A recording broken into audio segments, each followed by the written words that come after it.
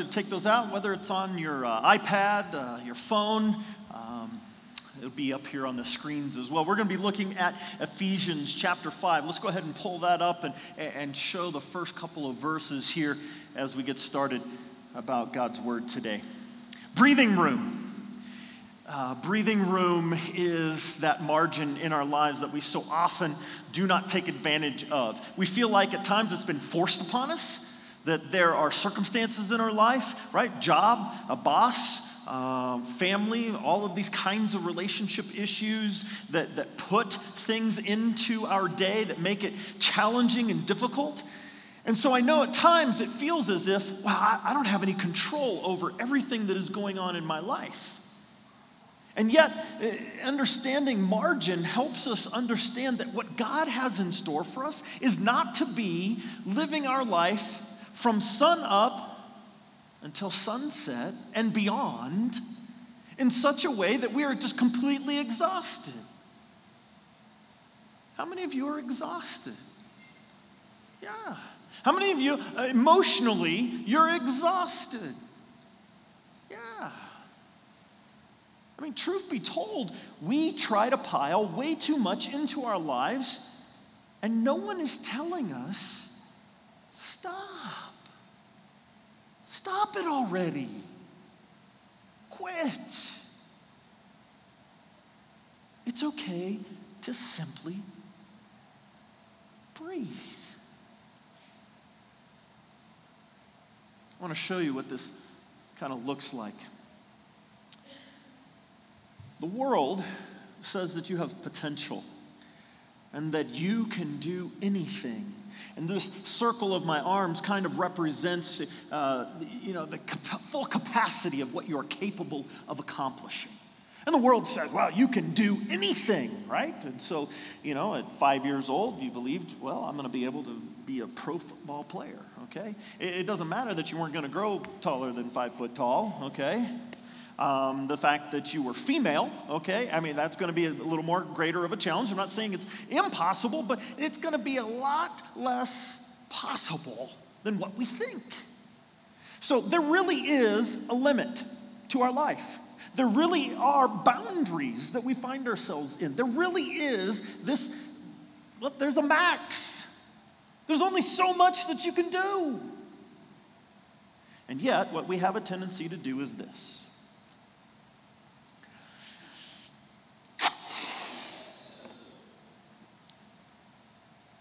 Maybe that's about the first 3 or 4 hours of the day, right? I mean, you got things going on, right? And I'm going to put this in my mouth and not be able to talk for a second because I want you to see how this goes, okay? But what you're going to see is I want you to see the circle and how much space this balloon takes up inside the circle.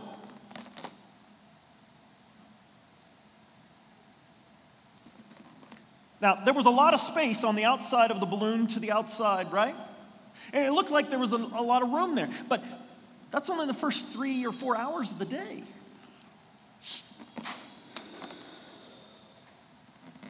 We go in the next 3 or 4 hours of the day, and it looks like this.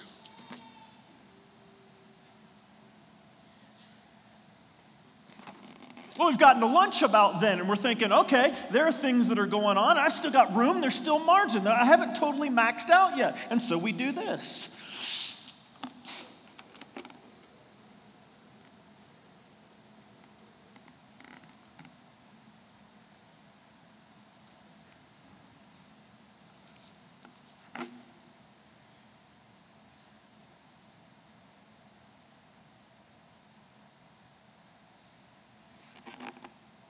It's no wonder we get to the end of the day. Off work. School is over. Kids are finally home. It's homework time. It's dinner time. It's bath time. It's on and on and on. And we realize we're not done.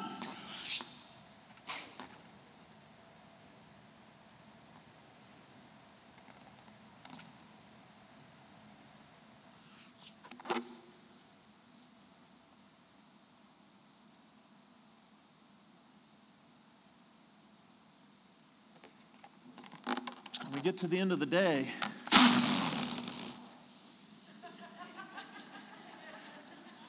That's exactly what happens, isn't it? See how stretched out that is? We get to the end of the day, and we've filled, and we've been near capacity. We've been near capacity with whatever we've had to do. We've checked boxes off, and we've listened to the world, and the world has said, man, you got a lot done today. And all we did was keep filling our day over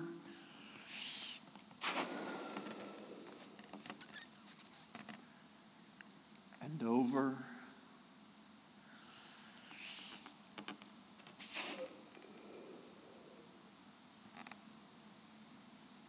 and over. And you guys can see it. I mean, I'm looking at your faces. There's hands getting ready to go over ears. There's cringing. There's leaning back. There's like protecting children. There's people waiting for pieces of balloon to go. And isn't that sad that our natural inclination is, you know what? He's just going to keep on going. Until what? It bursts. See, all thought it was going to happen. But I want to give you permission for something. I want you to know you can stop. And here's the reason it's important to stop.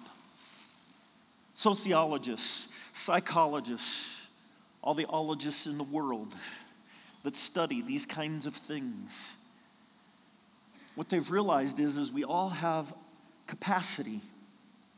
And there's only so much that we can do and only so much we can take on. Now here's, interestingly, what they've discovered. That the things we blow into the day, the balloon in that image, are only tasks. They're only things. They're only accomplishments. They're only things that we go after in the middle of the day. And what gets pushed out, what fills in the margin are relationships. And you say, no, I know a lot of blowhards into their relationship. Okay, that's not what we're talking. You don't put that kind of effort into relationships. It's the space around the tasks of the day that is for relationships. And so it's no wonder, especially in our society, especially in our area, right? 80132 and 80921. I mean, we are hard chargers. We get things done. Our kids make the best grades, go to the best schools, et cetera, et cetera. We work for defense contractors, and we make good money, and we're retired, and we know what rank is, and we've gotten the next medal and the next award, and we live in that kind of society. And we push, and we say, yeah, that's what it means to be successful. And it is why, when we encourage you to say no to your schedule and join a life group, you go,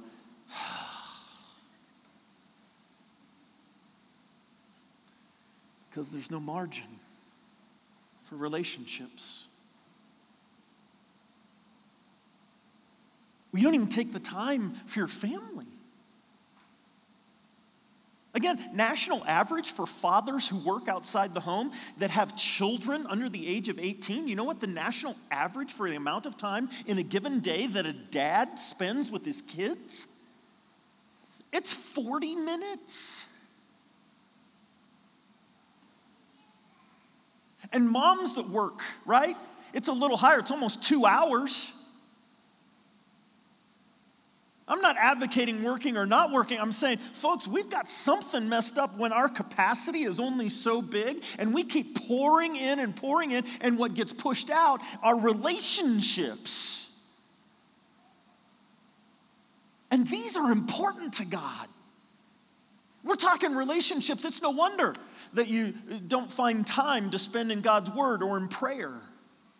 That we slow down long enough for protracted time of having your eyes closed and offering up to God thanksgiving or asking him to intercede. It's no wonder, because there's no margin. There's no breathing room for relationships. I don't know if the world has said we don't value them. I don't know if you've believed that the world has said, hey, it's okay to not invest in them. Do you know who's paying the price? We are. We're paying the price. And I wonder if it's because of our pride. I wonder if it's because, well, we want to see our name in lights. We want to build the resume. We want to be better off than our parents were, et cetera, et cetera, et cetera. And so we believe the lie. And you know who suffers? Our spouse. Our spouse suffers. Our kids, they suffer. Our neighbors. I mean, really, I got to be honest with you. If all your neighbor knows about you is that you leave at 5 o'clock in the morning and that you get home at 6 o'clock at night and that they see you shove some kind of food into your mouth while you're going on to take your kids and all you get is a, hey, neighbor, we're busy. Oh, we're busy too.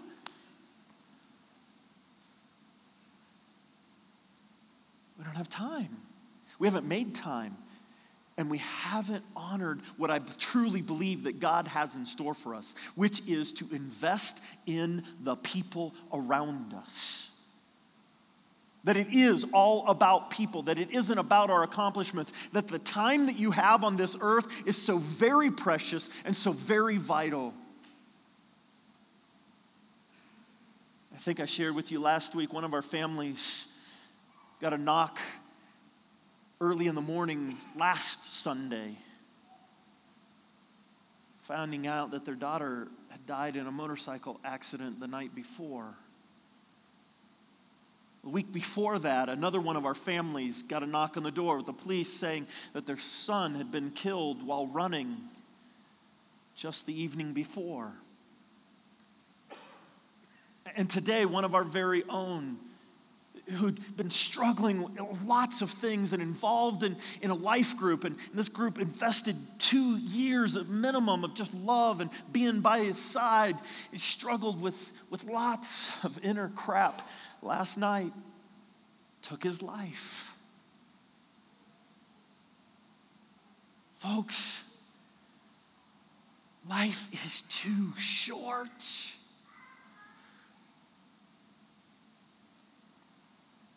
For us not to invest in relationships. And what this is going to have to take, friends, is humility. Because if we start trying to do this because we want to look good, it's not going to happen.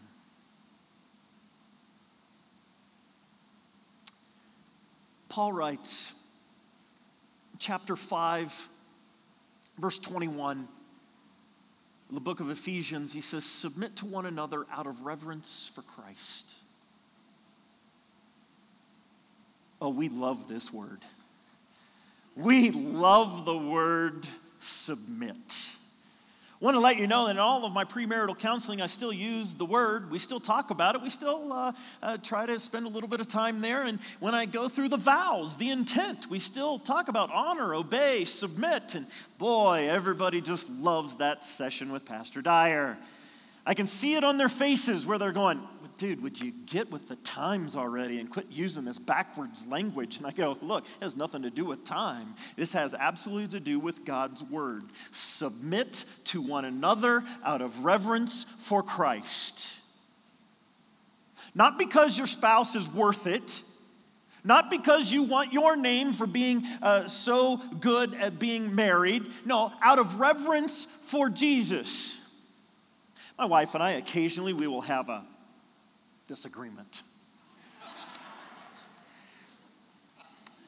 Usually I haven't exactly understood the female language and just a minor little disagreement. And I, in my pride, will think that I'm right, and I usually am, and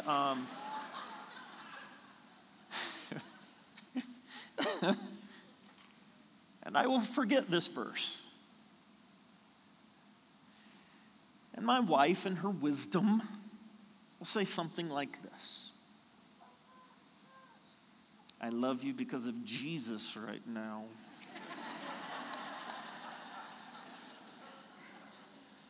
She's got this verse nailed. Submit out of reverence to Jesus. Because right now, you're not lovable, you're not likable, and I don't want to be around you. I know that's hard for some of you to believe that somebody might think that about me. But it's about submission. You understand, wives, so we moved from verse 21, and people don't like this, but we moved to verse 22 here, and it's wives, submit to your husbands as to the Lord. And see, we don't generally have a problem with that when we put the Lord in there, right? I mean, most of you would go, submitting to Jesus is a pretty good thing. Just a thumbs up. You think that's a generally good statement? Submitting to Jesus is a good thing. Just some of you are, it's cold, I know. Get the phalanges going here, warm them up a little. That's a good thing, right? So submitting to Jesus is a good thing. And you say, yeah, but my spouse is not Jesus. It's a little hard to submit to him. He's a sinner. Yeah, no, I get it. So wives, submit to your husbands as to the Lord, for the husband is the head of the wife, as Christ is head of the church. Again, Christ being head of the church is a good thing, right? Thumbs up? I mean, we're all okay with that. But again, the issue is that we're okay with submitting to Jesus, or at least we say we are, but you ask me to submit to another human being who is a failure, who forgets, who fumbles, who doesn't get it right. Now it's a different issue. Now it's a struggle. Now, as the church submits to Christ, so also wives should submit to their husbands in everything. And you're going, isn't there like a time reference, historical, something we can get out of this? No. But here's the issue. This isn't about dominance. It's not about power. It's about submission. And submission takes humility. And no, you don't want to be married to some guy that's going to be dragging you around left and right, that emotionally doesn't take care of you, that doesn't provide for you. Guys, listen up. You don't get to have your way, your will. You don't get to just do whatever pleases you and demand it of her. No, she's submitting to you as she submits to Christ, which means she expects you to be like Jesus. Guys, thumbs up or thumbs down. I treat my wife like Jesus would treat my wife. Thumbs up, yep. Thumbs down. Be careful, your wife is watching. Go ahead, vote. I know where I'm at. We don't get it right. We don't get it clear. We don't do what we should. Verse 25 says this. Husbands, love your wives, just as Christ loved the church and gave himself up for her to make her holy, cleansing her by the washing with water through the word, and to present her to himself as a radiant church without stain or wrinkle or blemish, but holy and blameless. That's the picture. Guys, that you are called in your relationship with your spouse, with the girl you're dating, whatever, to be in such a way that she is holy, that she is revered, that she's up on a pedestal, that the people around you go, whoa. And I don't mean just from her looks, I mean from her countenance, from the way her husband treats her, from the way her children revere her. This is not hard. Ladies, can I just get a thumbs up or a thumbs down? If you were treated as this kind of royalty each and every day, would it be hard for you to submit? I mean, yes, it would be hard, or no, it wouldn't be hard. I didn't tell you how to vote, so that's my fault. Sometimes guys are not clearing their communication. Husbands, love your wives just as Christ loved the church. And how did Christ do that? He died. Guys, are you ready to die to your name, die to your degree, die to everything that you have set before you, that the world says this is what you're supposed to be striving for? Are you ready to get rid of it and get out? Get out of yourself, get out of your thinking. A couple years ago at our men's retreat, one of our speakers asked our audience of men if any of them had ever been a professional soccer player. No one raised their hand. He said, anyone play soccer in college or semi-pro. Guy raised his hand, brought him up on stage. He said, how long ago did you start practicing and learning about soccer? So I was 3 years old, and I joined one team, and by 5 I was on 2 teams, and by the time I was in junior high, I was on several teams, select teams, and I was getting better and better, and I had more and more practice, and got through high school, and I'd probably spent nearly 10,000 hours already by high school in practice.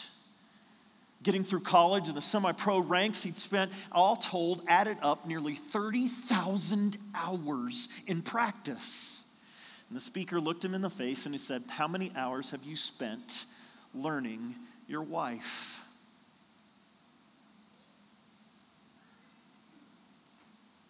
And he hung his head in shame, because he realized he had spent not nearly the same amount of energy and effort and time in the number one relationship in his life. Not even close. And there's a disparity there, men. And it's no wonder that the women in our lives don't honor and respect, because we're not worthy of it. We tell them by our actions and the way we spend money and the places that we go that there are things worth more than them. And this is not God-pleasing. To present her to himself as a radiant church without stain or wrinkle or any other blemish, but holy and blameless. I'm going to get a little graphic here. And ladies, I'd like you to picture what it's like to stand in front of the mirror and know all your faults. You know what I mean? I'm being careful here. You look and you see everything that you don't like.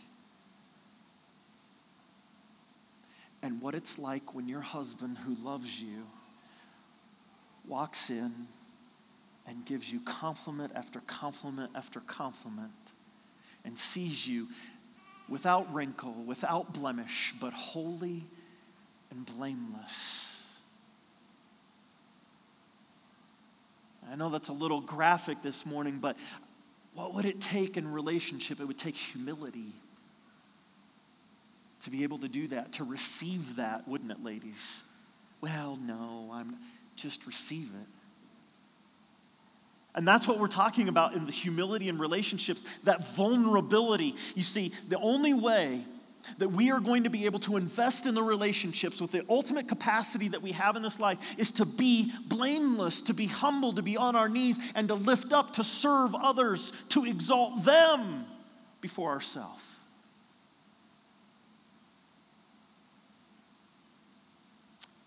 Verse 28, in the same way, husbands ought to love their wives as their own bodies. He who loves his wife loves himself. After all, no one ever hated his own body, but feeds and cares for it, just as Christ did the church. For we are members of his body. Guys, that we're taking care of. You see the idea? You see what I'm talking about? That we have to feed and nurture. If we're going to feed and nurture our own body, we have to feed and nurture the relationships that are around us, which means we take time and energy and effort to be with our kids, to be with our spouse, to be with our neighbors. Verse 31 says this: for this reason, a man will leave his father and mother and be united to his wife. The two will become one flesh. This is a profound mystery, but I'm talking about Christ and the church.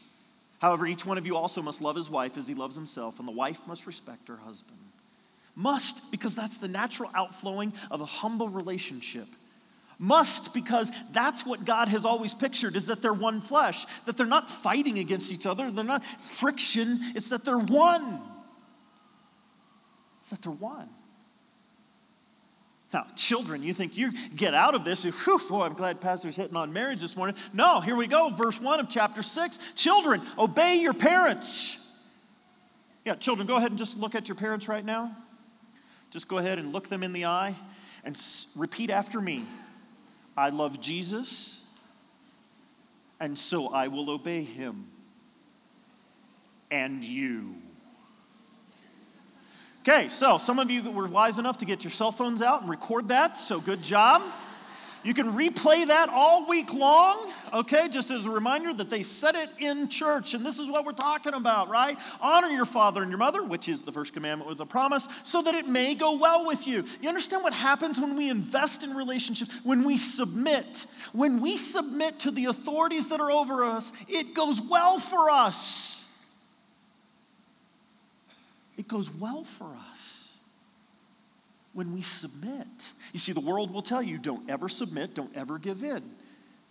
Don't ever lose your self-identity, etc., etc., etc. No, submit. But fathers, verse 4, do not exasperate your children. Instead, bring them up in the training and instruction of the Lord.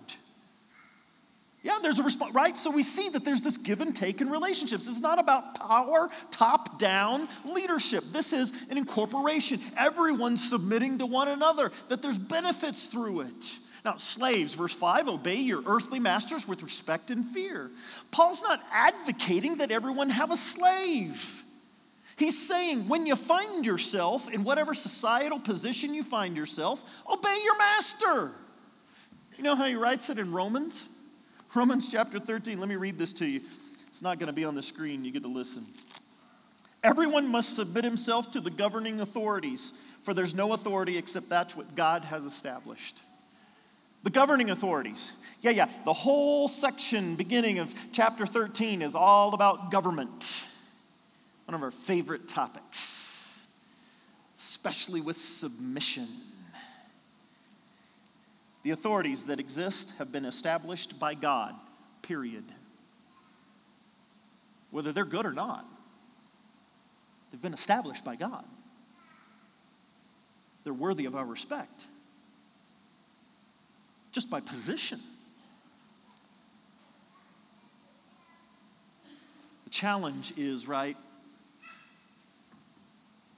to be humble and say, I'll do it first.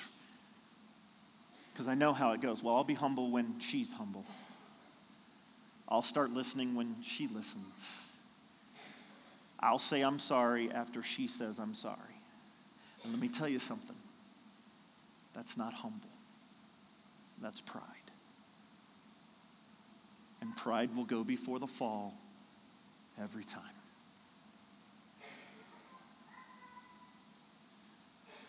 Verse 8. We read these last words.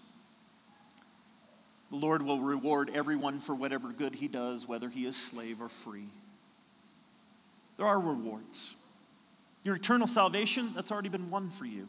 You don't earn it by being in submission to your spouse or to your kids or to your boss or to the authority of the church.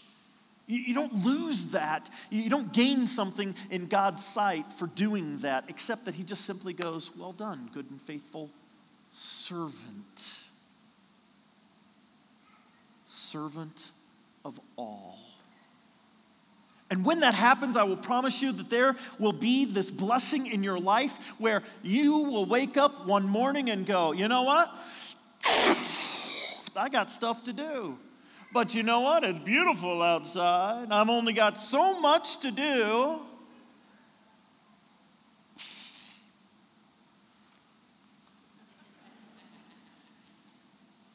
Come on, kids. Come on, wife. Come on, neighbor.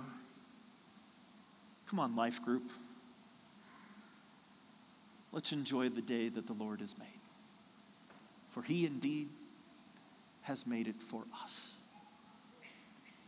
And my friends in Christ, you have permission to start saying no. No to schedules and yes to your family, to your friends, to your neighbor, and to God. May everything you do and say bring him all honor and glory. In Jesus' name, amen. I want you to do something for me this morning. Well, you've done it before, but I want you to stand and put your arms around your family.